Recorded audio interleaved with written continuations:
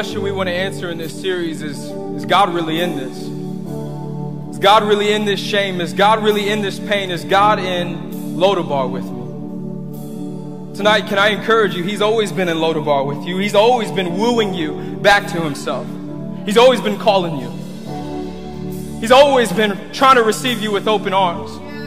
But how many of you know when you're lame, when you're like Mephibosheth, you can't walk, you need somebody to carry you out of Lodabar? That's why we have this place called The Exchange. That's why we have small groups. It's a group of people that want to carry you when you can't walk for yourself. It's a group of people that want to encourage you. It's a group of people that want to give you hope. It's a group of people that want to show you kindness and restore you. That's why we gather in this place. It's not a place for us to just take photos and post it on the gram. It's a place for us to be restored.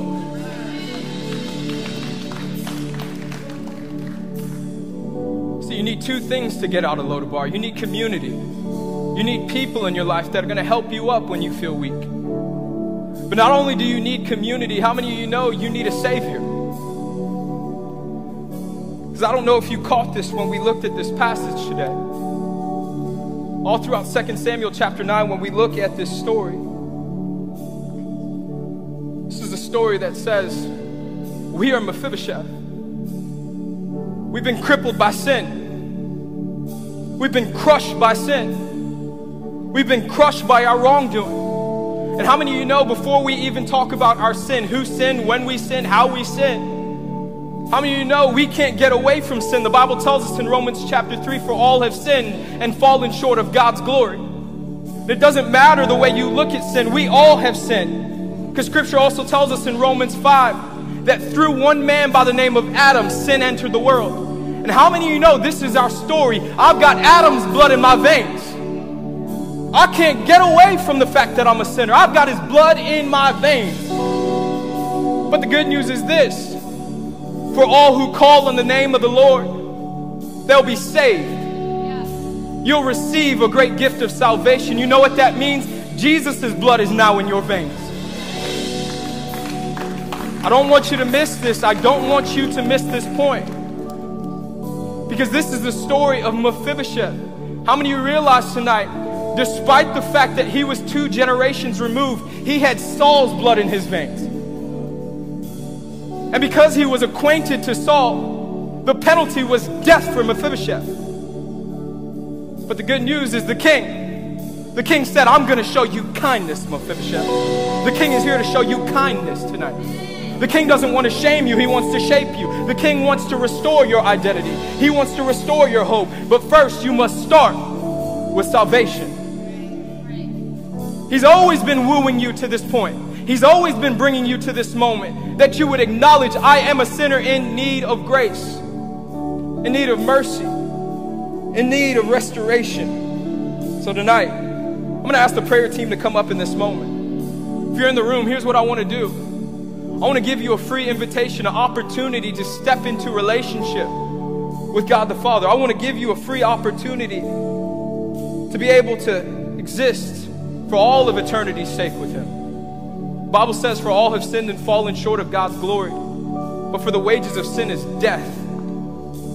But if you believe in your heart and confess with your mouth that Jesus Christ is Lord, you will be saved. Every head bowed, every eye closed, all across the room.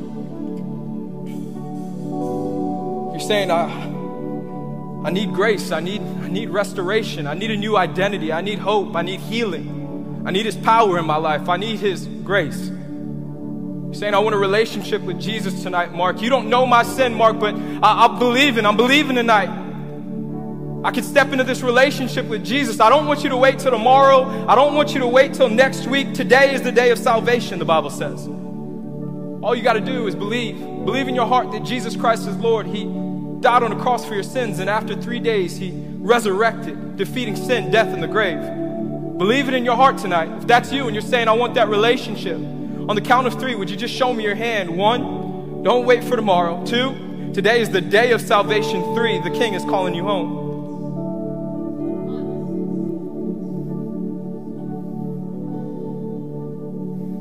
He's calling you home. Nobody's looking around the room. He's calling you home.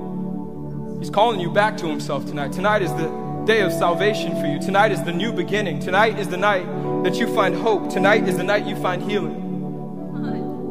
You can put your hand down. As a family today, because that's who we are here at the Exchange, I just want you to say this simple prayer after me. We're going to say it together. We're going to say it out loud. Lord Jesus, come into my heart. Would you forgive me my sin? Lord, I'm asking you to be my Lord and Savior.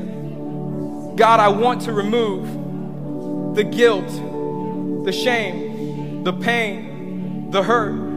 But the only way is by receiving you as my Lord and Savior. Lord, today, would you help me to live a life that's pleasing to you?